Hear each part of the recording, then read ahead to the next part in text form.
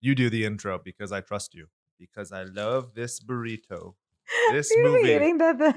makes me two things: hungry and hungry. You can't say horny. That sounds like I'm into violence against women. Yeah, maybe. 1, 2, 3, 4. You wanna die? Just trying to stay alive. Some days I wanna die, but I don't wanna say goodbye.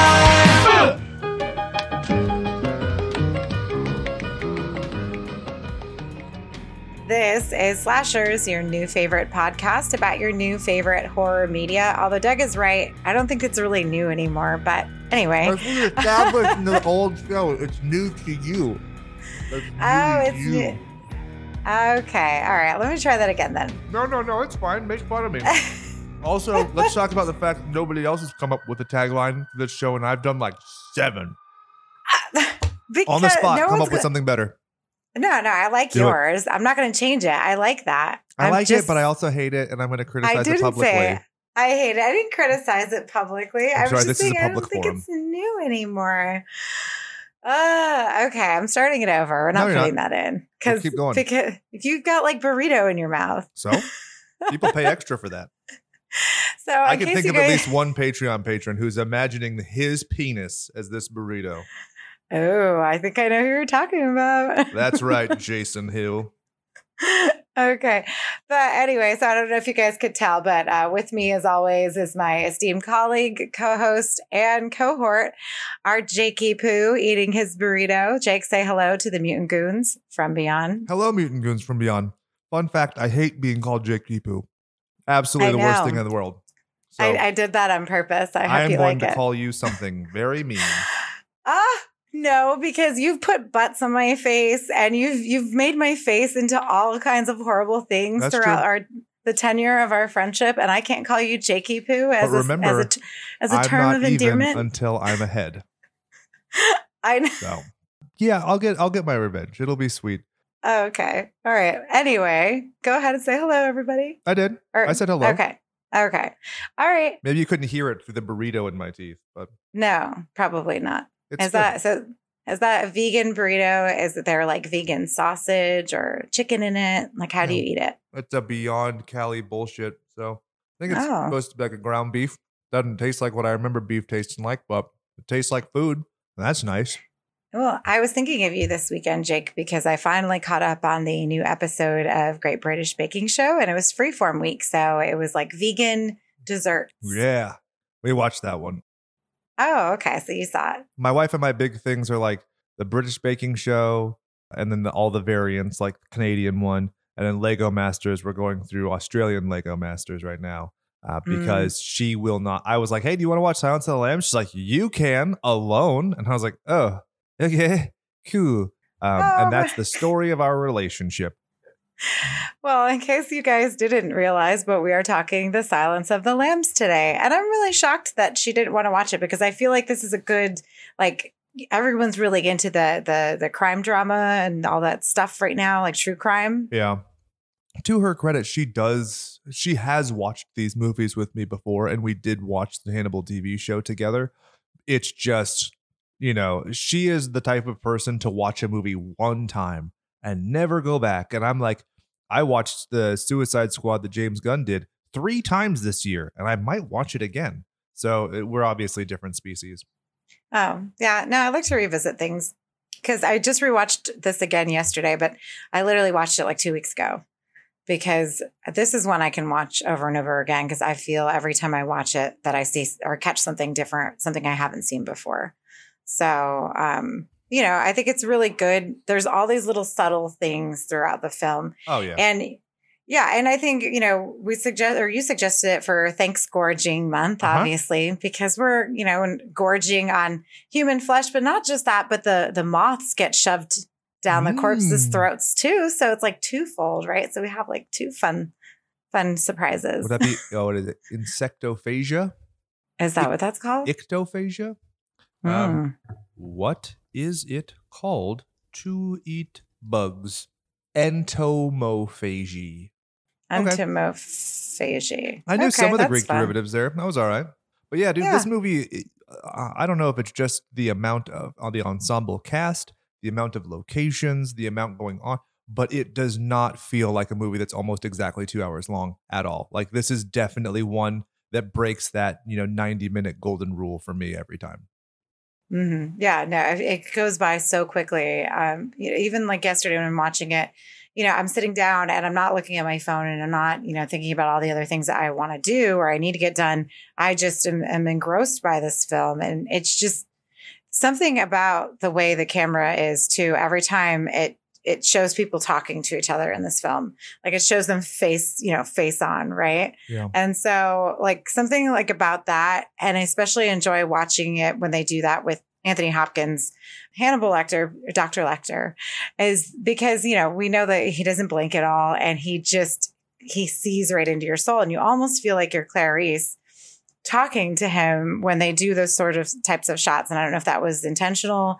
I didn't really look too much into the background information. I just wanted to sort of comment on the film itself because I feel like, everyone knows this movie. So I was just curious to see like your take on it and like, what you thought of some of the things going on with it. I mean, the movie is incredibly well shot and well framed and in an interesting way where it shows a sense of dynamism and predatory nature and suspense.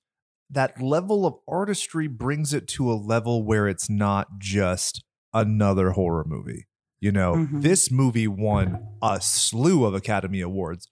Like I was always very curious. Very rarely do we do a film on here that gets any kind of aplomb in the critical community, aside from like the Saturn Awards or the Razzies, right? This movie won Best Picture, Director, Actor, Actress, Adapted Screenplay. And that's just an incredible tally of victories, which is also a play on the screenwriter's name. But I truly think that the way it's shot and the way that it looks like, for those of you watching on YouTube, you can see behind Adrian, there's a scene where it's over Jodie Foster's shoulder and you're seeing Hannibal Lecter and you can see his posture. And even though he's removed, he's a threat. He looks like a fox coiled up and ready to spring. And there's so many moments of that. When it's so like, think about the shot where it's Jodie Foster and she's confronting Buffalo Bill in the doorway and how he fills the fucking doorway. It is so close. It's unrealistic. It's unnaturally close to him. But what it's doing is it's echoing his motion where he's like, don't look behind me. It's very, very good. Did that answer your question? Because I'm going to rant. This is this is the first dedication I think I've ever done on the show. I'm dedicating this episode to my late grandmother, Barbara, because she loved film as one of our great things that we would do together. And she absolutely loved this movie. And so I saw this entirely too young. I think I was 5 years old. She didn't show it to me. She had mentioned how much she loved it. And then my mom was like, let's rent it. And we watched it. And I saw a man's dick tucked between his legs. So that was cool. It's interesting that you say that because the first time I watched this film was with my mom because she really liked it. And I was a kid. And I think we were watching it on TV though. So I don't think it was right when the movie came out. But I remember being a child watching it and just, asking her questions and she's like explaining things to me. So that's great. That's awesome. Like that's something we have in common that like, people who are women who are important in our lives showed us this very violent film. But that's one of the interesting things is this film, much like Texas Chainsaw that we recently did, is it that violent? I mean, you see a silhouette of Bill attacking the American girl in the beginning. Yeah. You see some gun muzzle flashes and you see a guy bleeding.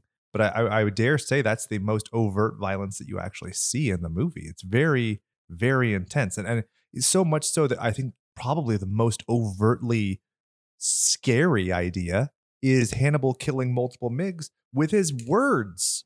I know. Jesus, how am I supposed to explain that to my kids? And I'm like, sticks and stones may break my bones, but words will make me gag on my own tongue after I throw cum at a lady. Yeah. He deserved it though. Yeah. Pro tip: just don't throw your cum in the first place, and nobody will kill you. Exactly, and that's the thing. And she even mentions at the end of the movie because her the chick from Candyman, I always forget her real name. She was worried that, you know, he was going to go after Clarice at the end. She's like, no, he'd consider that rude. Yeah.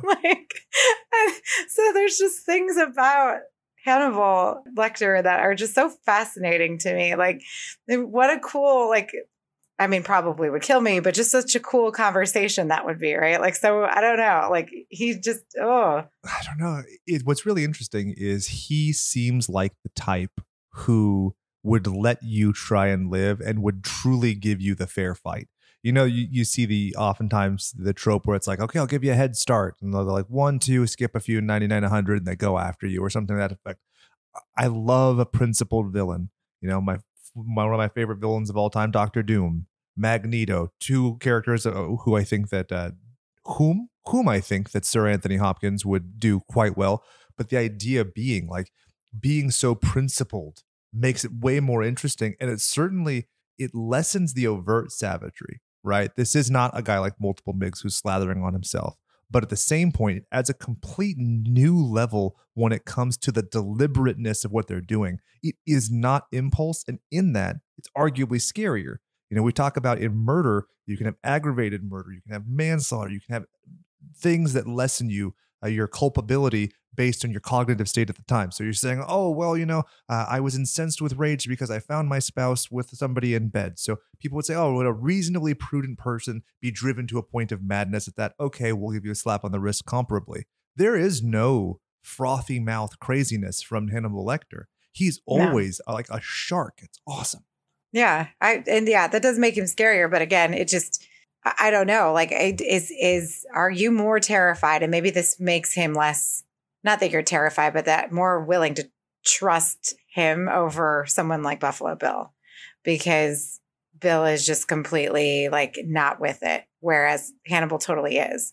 So I don't know. I just go back and forth with that, because there are times when, you know, when I was younger watching this, I felt that Buffalo Bill was way scarier to me. And the parts that he had the girl in the dungeon and making her put on the lotion with the dog and all of the other things he did, like were just a lot scarier for me. And I was just, you know, grossed out by just the kind of person that he was.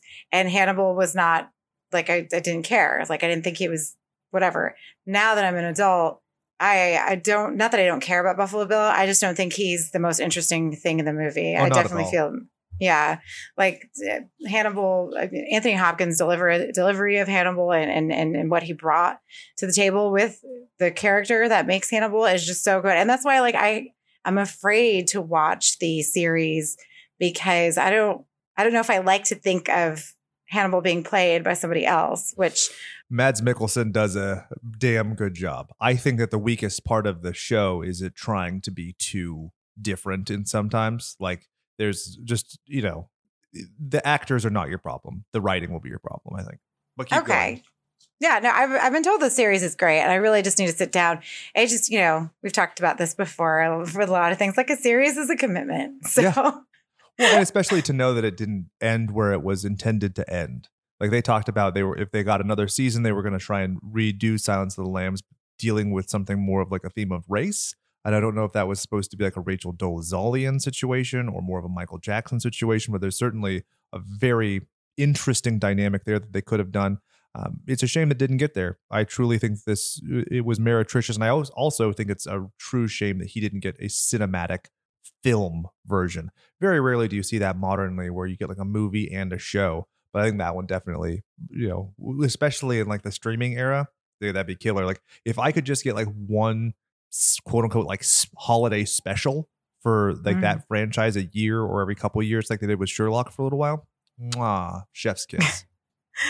Yeah, that would be nice. I think it's a really good premise, especially because, you know, we dealt with cannibals last week with Chainsaw Massacre. Yeah. And Hannibal is Hannibal the cannibal, right? When she says his name like that, Hannibal is completely on the other side of the spectrum. So you have like the honky tonk.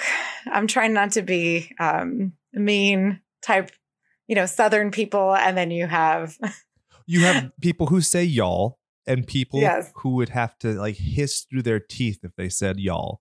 I think that it's great because it's completely like purposefully divergent paths where you like they're doing ostensibly the same thing, but you would never hold them in the same category of cannibal, right? No. So I think that was a very deliberate choice. Also, I selfishly really wanted to do this one. I've been wanting to for several years now. I'd have multiple people say they were going to do it. You know, I've read the book, I think 3 times in 10 years. It's one of my favorite book adaptations of all time as well. Like, I think it's really well done. And so, yeah, we might be starting to tread the same territory in terms of things gorging on human flesh, especially given our Patreon bonus is also cannibalistic. But it's so different. Oh, yeah. I think it's worthwhile.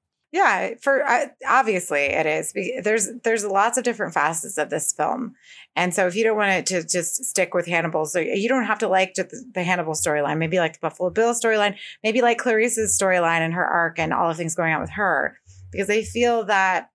And I really want to touch base on her because I feel like I can come from her standpoint.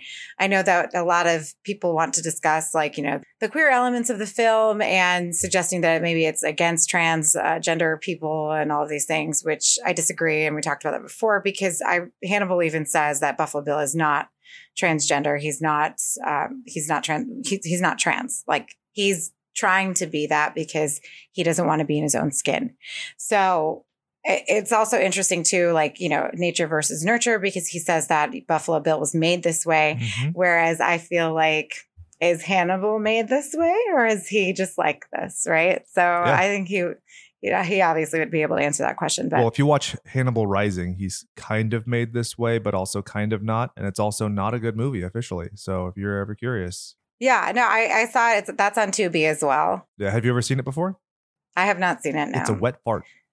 Yeah, because I just feel like I've been, except for with the exception of Red Dragon, I feel like the other ones have disappointed me. Like Hannibal is good. I mean, it's a decent movie. Like I've watched it a couple of times.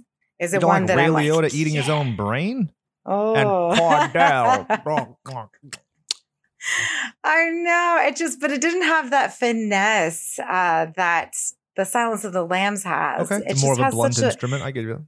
You know, and I especially when he's talking to her in the beginning, he's like, you know what you are with your expensive bag and your cheap shoes. And I just love everything that comes out of his mouth, like when he speaks, because he's just so, I can't even put my finger on it. I don't want to say he's very posh, but because he's very vulgar at times too. So I can't like pinpoint how he speaks, but the way that he says it in his delivery, and even which is why I'm drinking this, because it's a Chianti, right? To pay homage to my Dr. Lecter, right? And I almost feel like, you know, Clarice, I want to talk about her seriously, but just joking, you know, all things aside, like she basically gets free therapy out of this, right? Like, really? Like he's getting all of this stuff out, right? All of these repressed memories. Our public healthcare system is not that bad that we have to go to savage murderers in order to get our treatment. But yeah, I get what you're saying.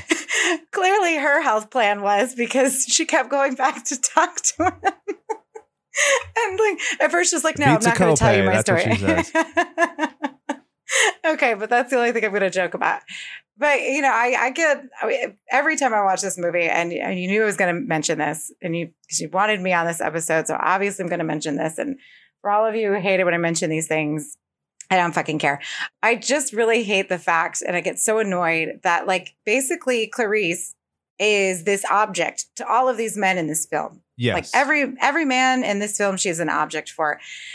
Which I think, with the exception of Hannibal, I feel like he's the only one who like treats her not like, because, you know, what's his name? I forget his name. Chilton Crawford. Yep. Chilton Crawford. Miggs. Oh my God. Oh, every time I watch that part, I want to fucking barf. Like, yeah, Bill with her hair, you know, and even the fucking cross-eyed entomologist, motherfucker. Yep. Like, you're at your job. Like, stop hitting on this woman. She's not here for you to like take out. Like, she's here to do her goddamn job. And, you know, she even told Crawford, like, when he sent her out of the room, and he's like, I know that made you angry, but I have to. And she's like, this matters. Like, these kinds of things matter. But you allowing that to happen and allowing that to be a norm and exploiting it as the norm is a problem. Exactly. And, for someone who, obviously we know from the beginning, and even Hannibal knows this, like he's not even out in the real world. It doesn't have a radio. I guess he gets a newspaper because I'm assuming that's how he knows. Yeah, he reads the newspaper. Exactly. But he even knows that Crawford is likes her. Like he even mentions that. And so it's just, it's like, come on, he's your boss. He was your professor. Now he's your boss. And you were that creepy, rapey man beater in what was he in? The Urban Cowboy. Every time I see that guy, it's like anyway, so it's just he creeps me out. And I know he's supposed to be nice or whatever, but then he also sends her into the lion's den by herself because he's a fucking idiot. He's not an idiot. He's deliberate, and that's you definitely nailed it on the head when it came to people using her as a tool.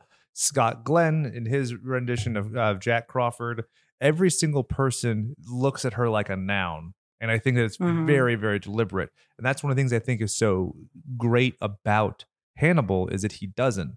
And his dissection of her is very posh, but I don't know necessarily he would use that same approach with everybody. And if you look at other media that he's in, he doesn't necessarily do the same thing to everybody. It's not, I'm going to attack you in your shoes. He's attacking her because he knows what station she's from. He knows she's dirt ass poor. So he knows that's the most effective way to get at her.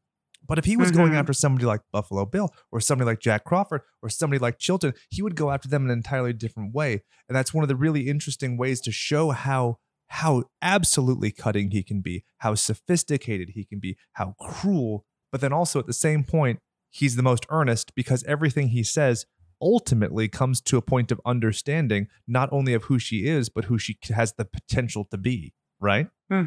Right. And even when he says that, makes that comment towards the senator, right? About her nipples. Oh my God.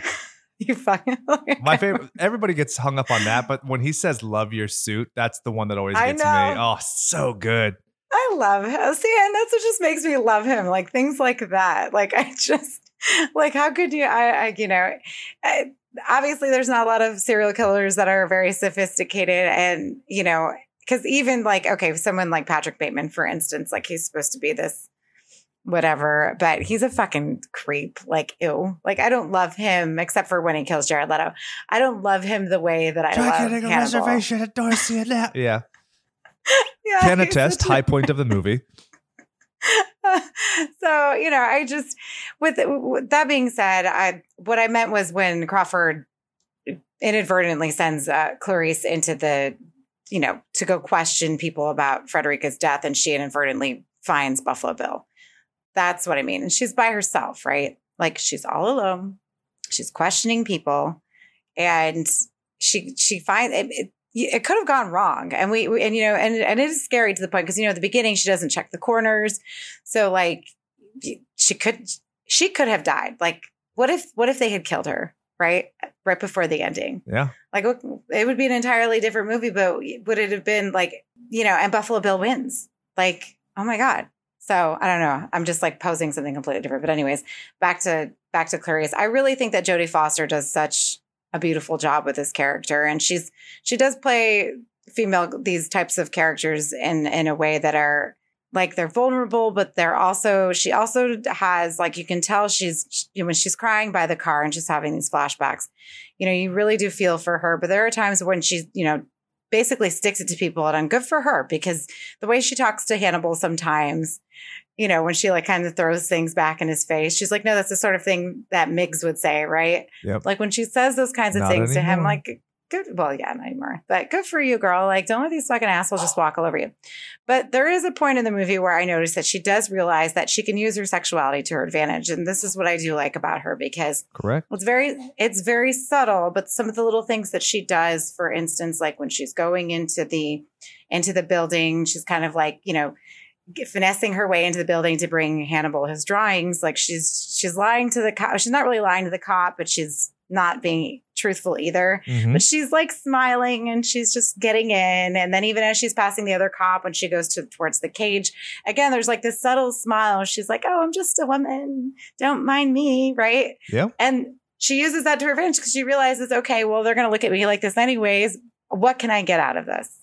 And she does it much more in the book. In the book, her relationship with Crawford's a little bit different. And I wouldn't say she just doesn't necessarily get the upper hand on him, but it definitely is more overt. But that's the nature of having an expanded relationship.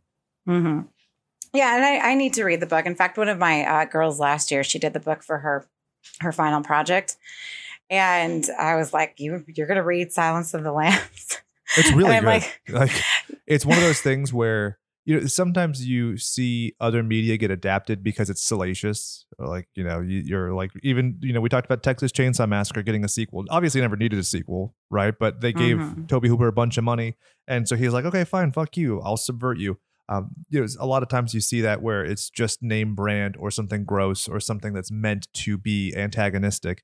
This was meretriciously good. And I think despite its subject matter, to a point where I cannot fucking, I'm not a big Academy Awards guy, but I mean, it swept, motherfucker. Like, that's a huge thing. This movie went up against Boys in the Hood, JFK, Thelma and Louise, Cape Fear. I mean, there's tons of like really good movies and some that kind of thematically overlap to an extent, and it beat all the ass. So yeah.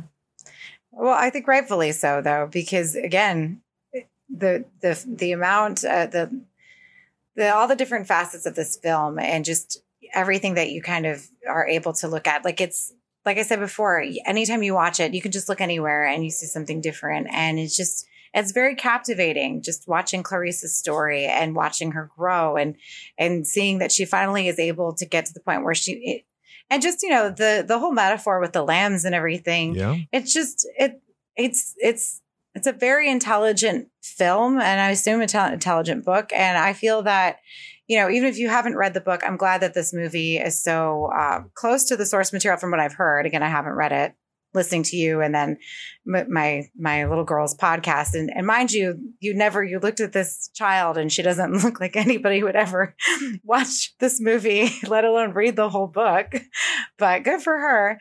Having listened to that and all of that, I just think that it does a really good job of bringing horror to an audience that would otherwise snub it. that's totally fair. Yeah, it's not all horror, but I think a lot of the images are gruesome, especially they show the women being skinned and watching the girl getting kidnapped. And just like I walked out of the room, like whenever he gets her, I can't watch it because I know what he's about to do. And I'm just like, my heart starts beating and I get so like, I'm like, oh my God, like why are you getting in there? Why are you doing that? And like, I can't blame her because that's victim blaming. Right. But at the same time, it's like, oh, like, come on. And he's beating her and then he's touching her back. And I'm just like, and the sick thing is that it's based, the sickest part is that it's based on Ted Bundy, which is real. And that's one of the things that's so severe. Like when you look at Texas Chainsaw, you look at Psycho, the scariest shit is the real shit. That's why, like, I watch Hellraiser and I'm like, this is fucking fine. I've never seen a fucking Cenobite or my uncle without skin. But with this, because of how tangible it is, how relatable it is, how anybody, and the really frustrating part about it is she knows better.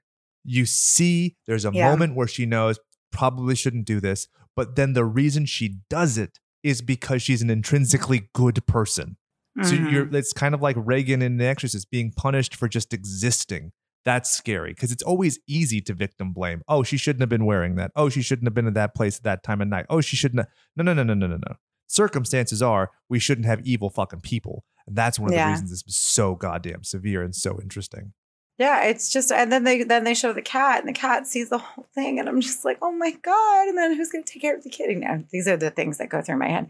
But I feel like I would rather take my chances with Hannibal over Bill. And that's not even his real name. We're just calling him that because, that's the newspapers named him, right? But at the same time, I just think that because I know that The Exorcist was based on a book. So if we're going to talk about Reagan, right? So I haven't read The Exorcist either, but it's another one of those films and it also didn't it win an Academy Award or was nominated? Yes. And then the girl who played Reagan got the best supporting actress, even though she didn't use her own voice. And that was a scandal. Oh, well, I mean, you're putting, what was she, 13-year-old through all physiologically, there's just like simply no way she could have done that, but they marketed it as though she did. So that's where the scandal came from. Yeah, whatever. Wait, I no, she was only nominated. Excuse me. It did Yeah, I win don't- for William Peter Blatty's writing and best sound. Okay. She was only nominated for best actress in a supporting role. That's a quick point. When Sir Anthony Hopkins won his Academy Award for this film, he won it for best actor, not best supporting actor. Do you think that's incorrect? No, I think he's best actor. I don't think he's a supporting. I think that the best actress would be Jodie Foster as the female lead, and he's the male lead. Who else would be the male lead in the film? Don't necessarily have to have a male lead. I think that he supports her. I think that he supports the plot. He does have a fairly good amount of screen time, but he's obviously not the centrifugal character. But he is so charismatic. I mean, it's completely understandable. But I think that his, a lesser quality cog in that spot would be a supporting Okay. actor, is what I'm kind of getting at. Like, that's another thing with like Mads Mikkelsen. He's very dynamic. He's very compelling. And that's one thing I think that this film does very, very well that the Hannibal show did not do well. I'm not saying that you have to be intelligent to like the Hannibal TV show. What I'm saying is that it purposefully tries to appeal to a higher common denominator, and it's somewhat exclusionary in that. While this film is intellectual and it does posit some very deep questions, I don't think that it's exclusionary in its sophistication. I don't think you have to have a PhD in order to go, hey, this is kind of fucked. Oh, hey, maybe, the impulsivity of these gender terms and everything. Maybe there is more to it. Maybe it is more of a spectrum. Think about how sophisticated that is. Maybe today we would just call him genderqueer, but we don't know because he didn't get mental health services and it was so taboo. Yeah, and that's another thing too, is that even it's just when you're listening to all of the things with Bill, especially when Hannibal's talking about him, because he said that he had seen, he saw him once, talked to him once, and it was only because his lover was afraid of him. Like, imagine what that other guy was going through, and that no one probably cared. One, because he's gay. Two, because he was clearly like, when they found his head, he had lipstick and eyelashes on. So he clearly wasn't dressing as man. Right. So it's just, he had no one to go to but his therapist. And even Hannibal says, he's like, I went after he missed 3 sessions. I knew something was wrong. Yeah. I'm like, oh my God. And again, it's not that he has an inherently good nature. The missed sessions impact him, right? It's taking money out of his pocket. And so, he's always, it's calculated. Yeah. And obviously he hid the head. It's not implied. I mean, I think it's implied in the movie that he hid the head because he knew at some point he was going to need this information. And so I'm like, oh, look at you go. I can't help but celebrate Hannibal, and I'm just a horrible person for it. But I mean, nothing that Buffalo Bill does is redeemable. And it's sad in a way because he is a monster that was made, right? Or so, Dr. Lecter posits. But well, look at characters like Otis Toole and people like that from just real life. Men who are made to have some kind of gender identity issue commingled with head trauma. It's a recipe for disaster and dismay. Carl Panzram to a certain extent. So people being victims in a certain element. This movie does a really great job of focusing only on the now because the now is what's important.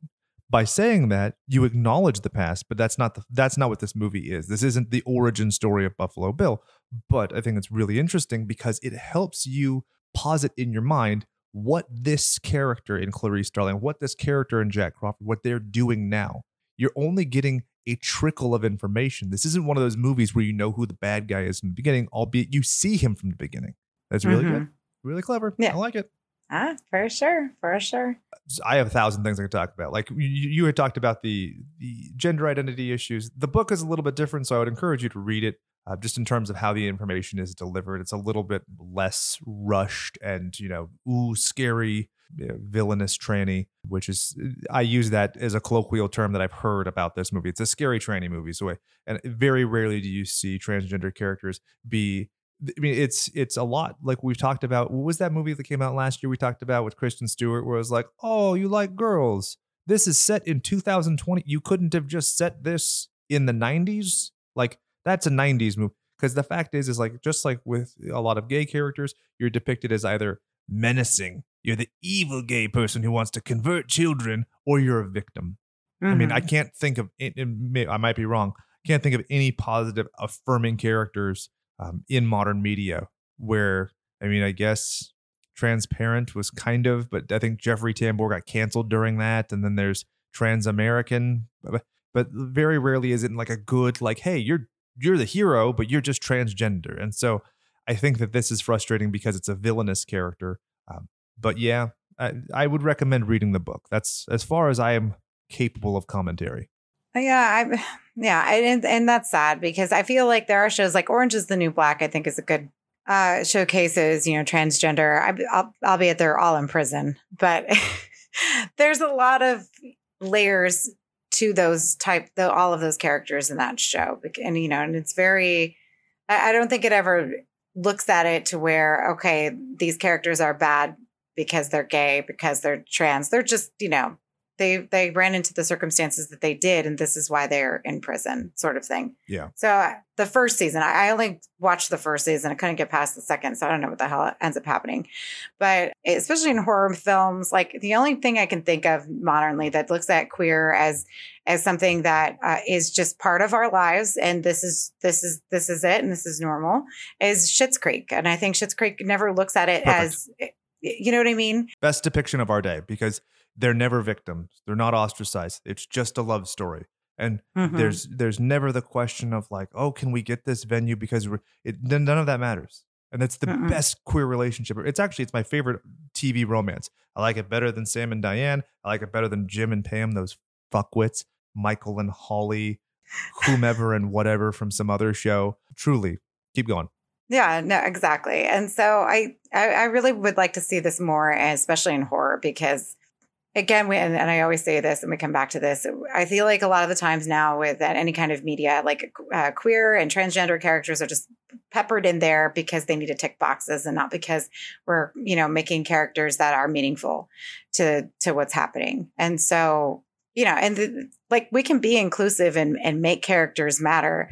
And that's another reason why I had so many issues with the Fear Street, because I just thought that everything they tried to do with all of the queer and it made by two gay men. So that's why I was just so but I'm looking at it as a straight person, I guess. So I can't really comment on that. Although, I mean, straight is subjective sometimes. Come on. Everybody's straight until they get to that price. Every kid played that game of like, if I gave you $1 million, suck my dick right now. And you're like, yep. I do love men and makeup. Hence Davey Havoc. So anyway, well, you like his so current pretty. shitty fucking Shadows Fall looking dread hair almost? No. It's a shame. All my makeup boys ended up not looking so good. You got Gerard Way looking a little husky. Oh, he hit the wall. Oh. Like, hey, fella. I'm like, what happened to you? You're rich now. You did Umbrella Academy. You could afford a fucking hygienist and a fucking weight person to like. You could afford a Weight Watcher, as in somebody like you could pay Jenny Craig herself to come in and like, hey, Gerard, put down the pudding cup. Oh my God.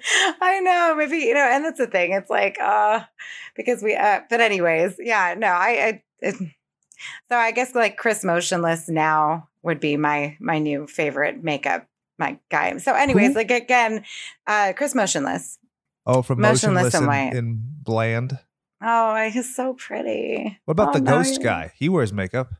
Yeah, but he's really old. Like, and people say mean things about him. He's not necessarily canceled, but people have been like, he stole my work, and I'm like, okay, I'm not. I've seen Ghost live only because they've opened up for Avenged Sevenfold like a million times too. So that's the only reason I've seen them. But again, are they my favorite? No. But I do like guys in makeup. So there's that. I don't know why I'm talking about this. Totally lost my point of view. But anyways, circling back to Silence of the Lambs.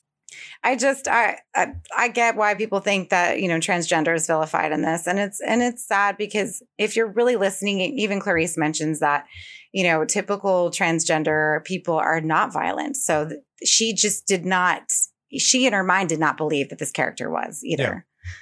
So. Well, and that's one of the things that makes him sympathetic. I've talked about this a lot. I have one friend who is strictly non-binary, and it's so much harder for them to dictate and explain because people like simple answers. People like yes and no. People don't have the fucking patience for gradients. And that's where I think that I don't think that he has no gender dysphoria or what have you. I think that it's just misdiagnosed and he doesn't have the patience or the support structure to be able to explore it. I think that's what makes him such an interesting villain.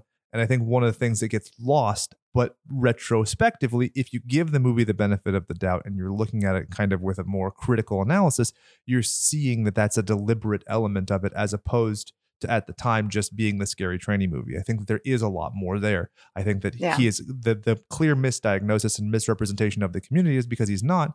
And he's not because we didn't have open candor. And so that's a certain criticism of the world. People talk about how like, oh, horror is not political. Ooh, this movie has a lot to say about that. Have you heard about public health? Like, have you heard about mental health services? There's so many things. Do you know George Romero's in this movie? No. He is? Who? Yeah. He has a cameo when Hector Lannibal is in the cage. He's in his suit and he goes "Brr, brr, brr," in the background. Oh, okay. That's so funny. Oh, I love that. Yeah, I didn't know that. Screenwriter is one of the cops who busts in with. You gotta love they didn't have SWAT teams because it wasn't a military police force. He just has a fucking gun instead of a machine gun and a tank. And the director has a cameo when it's it's when Hannibal's like blending into the crowd. Some good shit, man. I did know that. Yes, and isn't it Chris Isaac in this or something? Am I crazy or making this mixed up with somebody else? Just kidding. I'm crazy. Okay. Crazy. I think. I sued my daddy. Oh. I know she's free. Let's see. Chris Isaac is the SWAT commander. It's as said in the voice of Jason Mewes. I am the SWAT commander. See, I told you I wasn't crazy. I just couldn't remember what he did. Roger Corman's in it too. Perfect. Speaking of, yeah. So I wrote it down, but I didn't bother looking for him. So. Well, I have that's the frustrating thing about doing this movie is our conversation I knew would be very all over the place. Like I have a whole theory about Orion films and Dino De Laurentiis films. Like to me, Orion is a name that brings quality. Like if you go back and you look at their film history, you got everything from fucking Excalibur to Amityville Horror. There's just a litany of good things. And so RoboCop, obviously, when I see that title, the credit, I always get excited. And then you get to Dino De Laurentiis, and he's got Conan the Barbarian and this and Army of Darkness. And, truly, this movie just kind of comes. It's so interesting because it comes from two meretricious sources and it's the penultimate. And I don't think that it's just chic. I think, like I said, I'm kind of getting redundant, I know, but like it's despite the subject matter, people really like this film. Also, despite the fact that he touches bugs, you know that Clarice, I wanted to get back to this when you were talking about the entomologist. They end up together in the book. Oh, the crooked eye guy? That's what's super funny is I remember when I was a kid, I watched the movie. And I'm not criticizing it, but I felt like, oh, she was the object of his desire. It's kind of gross that he's into her. Then I read the book and I was like, oh, that's so sweet. Like he isn't a shitty guy. And they also play chess with the bugs and it's cute. It's endearing. Oh, well, I mean, I think that's sweet. I assumed that they were just trying to push the unrequited love between her and Crawford. But I can see that happening. I get it. Does he have a crooked eye? Why do we keep saying that's so mean? Is his eye a little off? I don't remember it being off in there, but so Crawford in the book has a sick wife. She's dying. And so he himself is in a weary, just battle hardened state. Like he has just been through it. And he has this object of his desire, which is Clarice. And it's an object to a goal. She is a tool to achieve his own self-interest, right? It stops this case. It stops the bleeding and it keeps moving on. And so the mechanism there with you had mentioned Crawford, and everybody has their own self-interest, but at least one person she actually does kind of like. And I also really love the dynamic of like her being in a male-dominated profession and him being a pencil pusher. And at least from what I recall when I read the book, they didn't make it like, oh, it's Mr. Mom with Michael Keaton. She's going to wear the pants and he's going to be a vagina. Oh my God. Well, and I think that because she's a woman in that profession, and they show all these really cool shots, like when she's in the elevator. Yeah, the And all giant the guys are guys. standing by 'em. Yeah. It just shows you like she has to work that much harder to get where she needs. And she's so smart about it. And she just like, even when Crawford's like, I gave you an A, and she's like, no, A minus. Like there's just little things to this film that are just, it's just so like fascinating. This is why I love movies like this, and Exorcist too, is that I just love listening to these characters because yes, while it's horror, because it is scary, it's also really smart too. Like, I do love a good horror comedy, and I love, watching people's, brains getting bashed in and all that fun stuff. But at the same time too, there are times where I just want to watch something that is in the genre that I adore and that I also can like get lost in as well. So A lot goes into that. The rewatchability. This is a pretty tough subject matter. Like there are awful yeah. scenes, like you said, when she's being abducted in the beginning, or when she's in the hole, or when she, Mhm. wounds Precious. Funny enough, my dog is named Darla. If you look at the credits of the film, happy coincidence that dog is Darla as well, the actress. Aw. So there are a lot of things that could make Chilton is awful. Awful. When he throws it in her face like that, you wasted my time with me walking you down here, and she like picks it up and goes, I wouldn't have the pleasure of your company. Like Yeah. that is such a thing that women have to do to coax the male ego constantly. It's not, there's so many things that could make this movie one of those films that you just watch one and never again. And then there's Mhm. things that make you watch this movie over and over. I'd be remiss if we didn't talk about Howard Shore's score. I said it right. First try. What did you think of the Shore score?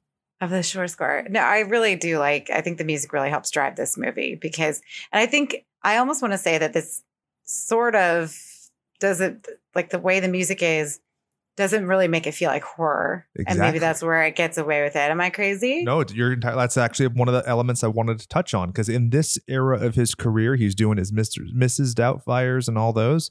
That's more of an affront to trans rights in this film, I think. But this is before he became the Lord of the Rings guy, the Hobbit guy, and doing these big bombastic kind of things. And I think that the pomp yet normalcy of this again takes it and elevates it out of horror. You could just as easily see it's kind of like with John Williams' score of Star Wars. Fucking Star Wars is stupid. Your brain is lying to you when you say that you like Star Wars. What you like is John Williams' score and laser swords. That's all you'd like. Because if you had the Buck Rogers theme of like that, you'd just be like, okay, whatever, just fucking put on your little glass helmet and float off into space, asshole. But it makes it feel important. And this score in this film does the high highs and the low lows. When she's sitting with her roommate and they're talking about it, and they're unraveling it, the music ramps up with them. And it's really, really good. Really, really like it. I'm afraid to listen to it on Spotify because I'm afraid my wife's going to think that I'm tucking my dick back and running in the woods. But, Well, I know. Oh, and I like that you mentioned the part where they're talking together at the end like that, because it is, that's such a good, I love the fact that the women figure it out, right? Like we've got all these men working on this case, the cops don't want to leave because, they're this and they're that, and they want to like stick around, and Crawford's being an ass, and Chilton just wants to get laid, and all of these men in here that could possibly be, working to solve this case. And who does it? Just the two, chicks in the film, right? Yeah. And so, yeah, but I do like the fact that you mentioned that about the music, because scores like that, like you always, you may not recognize, well, you'll recognize this one, I feel like, if you've seen the movie enough. But when you are watching the movie, it just helps, I think, kind of carry it with you. Whereas, there's some films where things are just so like in your face when the music comes on, or when it has the hook that, Michael Myers. Yeah, Yeah. I know what you're talking about. I smell your stuff. yeah. I mean, even with John Williams with Jaws, right? So, Yeah. as a kid playing the clarinet and the seventh grade orchestra, I can't tell you how many times we had to play the Jaws theme. Oh, wow. It's like really, this is it. One thing I would really be remiss if I didn't clarify. When I'm talking about Howard Shore, I am very well aware that he had done films like Scanners and The Fly and Videodrome. A lot of films we've done on here. He did Seven. He did tons of horror, or at least horror fringe stuff. What I'm talking about in terms of like this specific era of his day, he did some suspense stuff, but this really stands out compared to the other films that he was doing. And I don't think that it's a huge break from what he was doing in those other films. So again, it's like a piece of a puzzle. So hopefully I make that sound okay. I'm not necessarily apologizing because I'm definitely right, but we'll move on. Okay. Anything? Let's talk about Ted Tally. Can we talk about Ted Tally? Sure. Can we totally talk about Ted Tally? So he Totally. wrote this film, The Juror, one other movie in 1996, went to 2000. Then he did Red Dragon, then didn't work for 16 years and hasn't worked since. So I want to give that guy an award for having just the best meretricious discipline of any workman in the film of the Writers Guild clan of Kazakhstan. That's it. I mean, well, isn't that the same thing when we talked about Texas Chainsaw last week? Like the guy didn't do pretty much anything else, right? Texas Chainsaw 2, yes, correct. 2, yeah. So that's just weird because I feel, well, I guess because maybe this is an adaptation Correct. from a book, so it's not necessarily the same as if you just wrote it. Yeah, Am I but reaching? I mean, he did win for the adapted screenplay. So I mean, like, you win an Academy Award, you just done. You just coast, right? Yeah, for sure. Well, at least, yeah. So maybe that's why I like Red Dragon then. Red Dragon's legit. Red Dragon's super good. Have you ever seen Manhunter, the original one? No, well, I have seen it, but I haven't seen it in a very long time, so I wouldn't even be able to tell, comment So on it. Manhunter so is a frustrating one because it's frustrating because it's got all of the pieces just not done the right way. And that's one of the things, like, just because you have ingredients doesn't mean that you have a delightful amuse-bouche or something. You use a fancier word than me, that's fine. But it's frustrating because it's like all of these things are ostensibly like Tom Noonan is great. I have a tattoo of Tom Noonan, for Christ's sake. Like, but when it comes to the way it's done, it's the theme. It's just a little bit too milquetoast, and it's a little bit too much like a Miami Vice at points. But it's definitely worth seeing, and I think it makes Red Dragon all the better for it because, again, it's not necessarily any one thing is wrong with Manhunter. It's just that so many things are right with Red Dragon. Okay, yeah. I love Edward Norton. Oh my God! So I think he does really well in that. You and he as well. both, sister. So there's that. What else you got?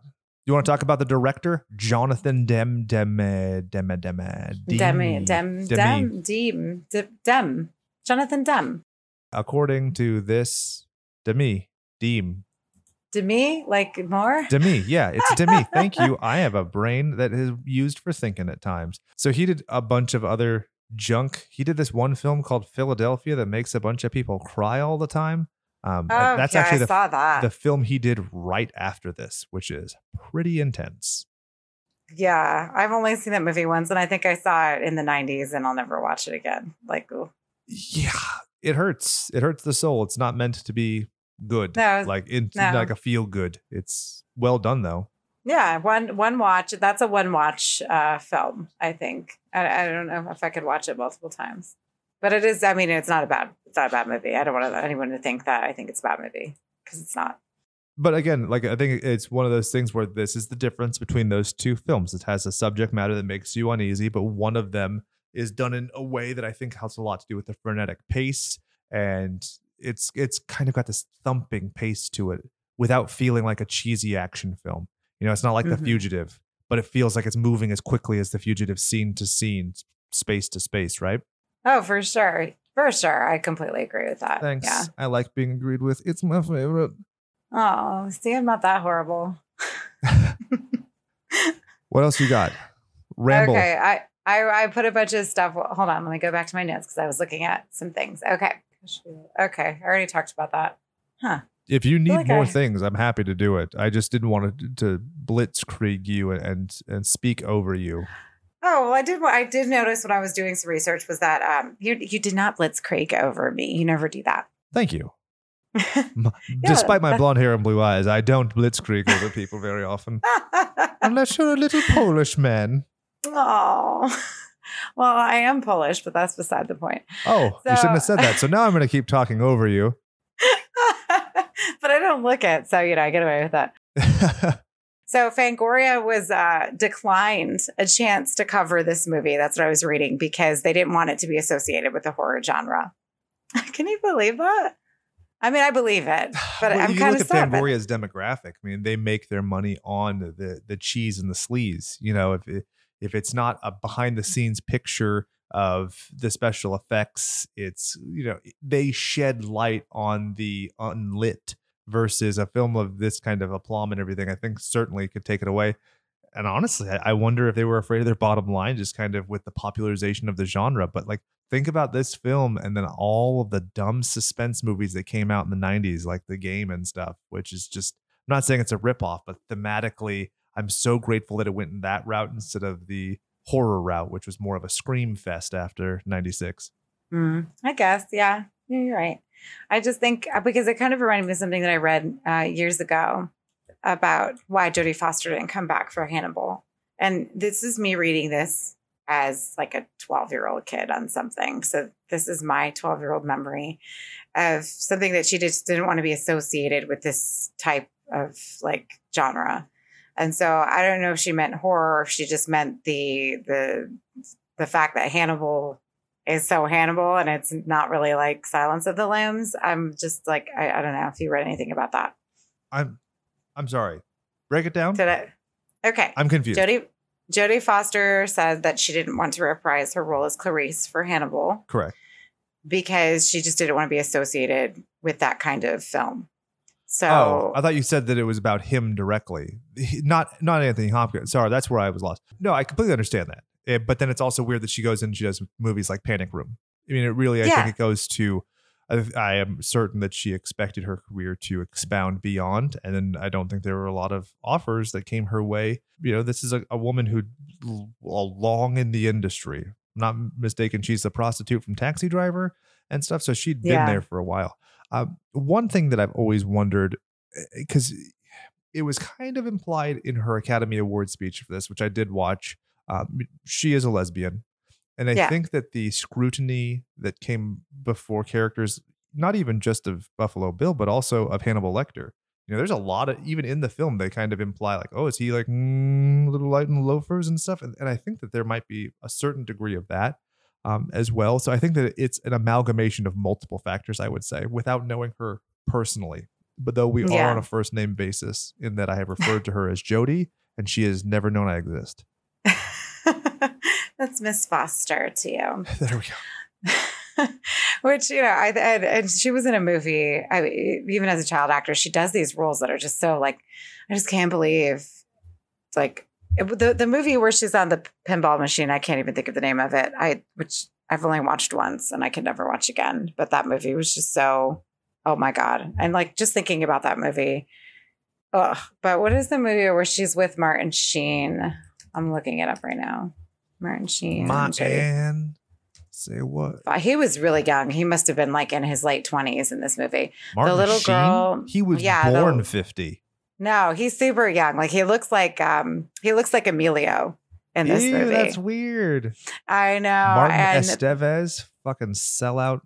I know. And that's another thing what made me think of that Passing movie. It's like, because okay, you're Hispanic, so you have to pass in Hollywood with a a white name so people won't piss on you. It's like ridiculous. I just want to say that I'm an ally and that I was saying that as a mockery, not of him as an individual, but as the institution of having to do the fake name.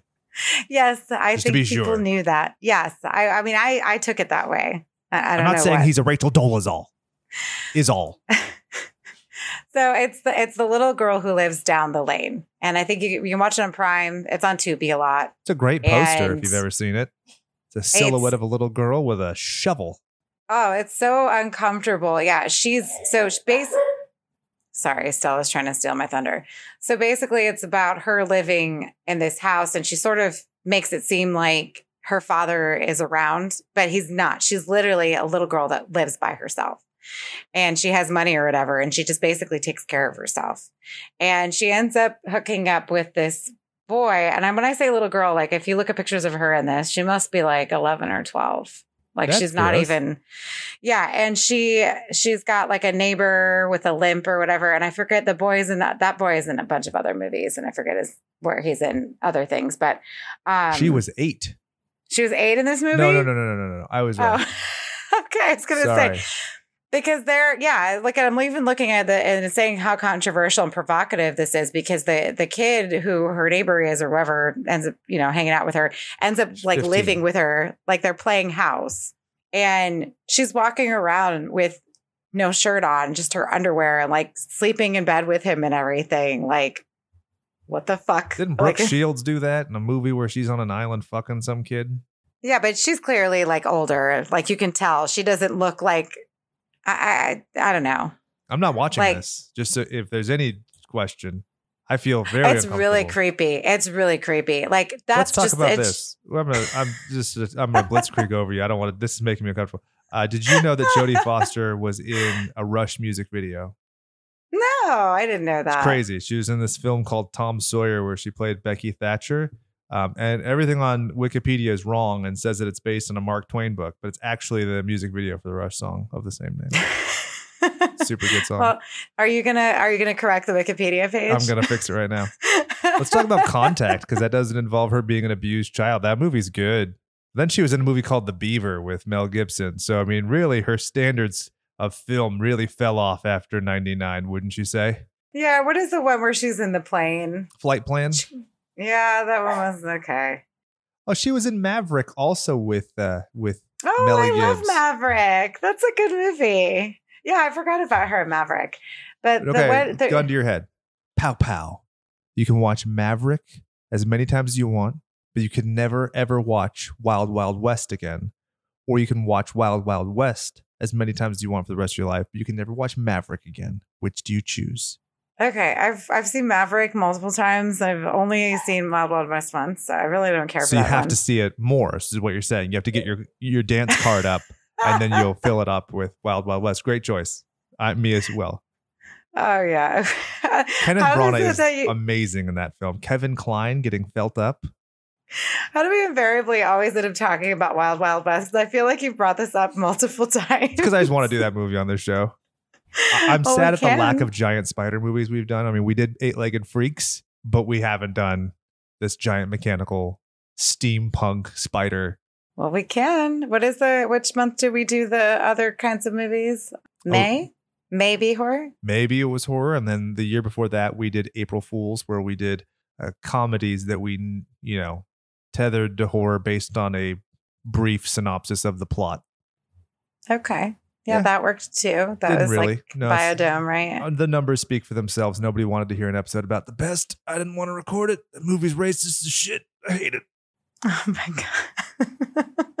Yeah. Yeah, no, we're not doing the best. I'm not doing the best. No. Sorry. John Leguizamo. I'll do Spawn. He was in that. How about that? Want to do Spawn? Well, Oh, Spawn is good. we I talked like about doing Spawn. superhero ones. We could do Blade, Spawn, Blade and Spawn, Blade 2, Blade Trinity. No, we had a whole list of like a ton of a Meteor Man, Okay. Blank Man. No, I'm just kidding. Those aren't horror. No, I wasn't thinking about that, but I think that I would love Blade to do and Swamp Spawn Thing would work. versus Man Thing. Anybody want to get down on that? Not just talking about my left nut and my right nut after I go for a jog. You know what I'm saying? You weren't prepared for that, were you? No, I wasn't. I didn't need that visual. I wish you were more Polish because I could see you blush. Your olive complexion prevents this. Yeah, you'll never know if I'm embarrassed. Racially, that's why people are racist against people of different ethnicities because they can't see them blush at their poor taste in uncouth humor. Well, normally you can see it through my eyebrows, but I just got another round of Botox and my face isn't moving. You remind me of the lady from Legally Blonde. You're like, are you furious? I'm furious. They just had Botox. Do you remember that movie? Yes. Oh, I love that movie. All right, let's take some closing points on Silence of the Lambs. I have a quarter of a burrito I have to finish. Yeah, I know. We need to move it along. Okay. We've already cleared the hour, so. Oh, okay. Well, I just overall, I'm glad that we did this one because I really didn't foresee it popping up in anything based on all of our months. The categories that we've been choosing every month. I just didn't see it ever popping up. So I'm really happy that it somehow, finessed its way in. So because it does have just the rewatchability alone is great, but especially if you've never seen this movie because you think it's like too up its own ass or something. I hope that nobody would think that, but if you've never watched it for that reason, then I really, highly recommend that to anybody listening because it's on Tubi right now. So you don't even have to pay for it. And I think it's one of those that will always stick with you for good reasons. And yes, there's a lot of disgusting elements to it. But I know that you said it's not like overtly violent, but it is violent in ways like, especially when he grabs the cop and he's eating his face. And while you don't see him biting down, and this is sort of like it's the same feeling that I got, but you kind of see it more in Cape Fear when Robert De Niro bites Ileana Douglas's cheek off. Same here. So, and then that's a those spicy things, meatball, he says. I spits it out. Oh my God. Oh, I cannot. That wasn't a racist thing because he's Italian. I thought of a funny thing to say after eating meat. And as a vegan, I have a very short list. Yeah. Well, I just thought you were quoting Jim Carrey. So there you go. Remember in The Mask? So I don't know. I highly recommend this one. And it does feel it's a long movie, but you don't feel it. I don't think you ever feel it. It never drags. There's so many different facets and so many like interesting things. Even when she's meeting the entomologist or when she's running even when she's doing the beginning, she's running through the forest, or even her stories, like how horrifying, like I tear up every time she tells the story of the lambs and how she tried to save it and she couldn't. It was so cold. And I'm just like, oh my God, the lambs. So that's my take on it. It's also an important thing that somebody's most altruistic element, it can also be the thing that undermines them, right? Mm-hmm. The fact is she's vulnerable because she's a good person. And this is a film that shows that it can be exploited, but also she doesn't compromise herself too greatly. She manipulates the situations in her favor, but she doesn't abandon who she is or subvert it in some kind of evil, malicious way. She doesn't become Sharon Stone in Basic Instinct. That's another thing I really wish we had more time to talk about was the interrogation element. Like there's so often in films, you have interrogations, but how rare is it that you have a really good scene where the person doing the interrogation has no control? You have like the Dark Knight comes to mind very much so, because it's like while he has ostensibly the physical dominance over the Joker, he doesn't have control over the situation, and he only gets as much information as Heath Ledger of old is willing to divulge. And it's the same thing here. The only thing she can do is kind of give up herself. It's almost like Neverending Story 2, where he's like abandoning his memories for these stupid little wishes, Mm-hmm. Yeah. Yeah, no, I agree. So, and just like Aid said, despite the fact that the film has Involuptas Mors, the Salvador Dali naked skull lady thing in the cover, it's not that hoity-toity. It just looks cool. So you should definitely watch it. It won't take much time. Even with ads on Tubi, you're looking like 2.5 hours. Yeah. I mean, just start it, obviously. And it will just sort of captivate you. It pulls you in. Because you're almost looking at it through each character's perspective at different times. And so I think they did it was a very clever way of doing it. And even if you're not into because some, I'm not into the whole crime drama shit right now. Like, I don't care about Law and Order. I don't care about the serial killer documentaries. Like, I don't care. That doesn't, like, I like to watch things that don't aren't impress me much. No, like, I don't know why people always talk about, like, oh, I love serial killer documentaries. Like, it just reminds me of, like, something from Lifetime. Like, I have to watch this again.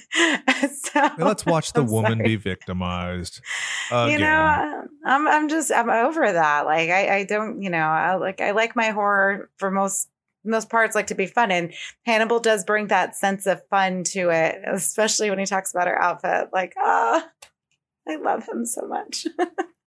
And if you loved outfits and commentary thereof, let's say you wanted to start a conversation on an outfit based on this show, how would I do that? Well, you would go to slasherspod.redbubble.com. And guys, Black Friday is coming up, and we've got some special new designs coming your way. So make sure you take a look on Friday the 23rd? That is the 26th. No, 26th. Okay, Friday the 26th. Check out Redbubble. They're going to have some Black Friday deals that day. And we have a design for this very film. So check it out. I'm not going to say it because telling you about it, you just need to see it to believe. You need to see it. Yeah. All right. Doug and I host shows on on B Movie TV. Mine is Saturday Night Terrors. His is Friday Night Action, and those are television programs. Coker plugs other things, but he's only been on one episode with me so far, so I don't know what those things are, but just listen to the last episode we did with him, which is Texas Chainsaw Massacre 2, and copy and paste his commentary herein. And with that being said, for Adrian and Jake, I'm saying goodbye and good die.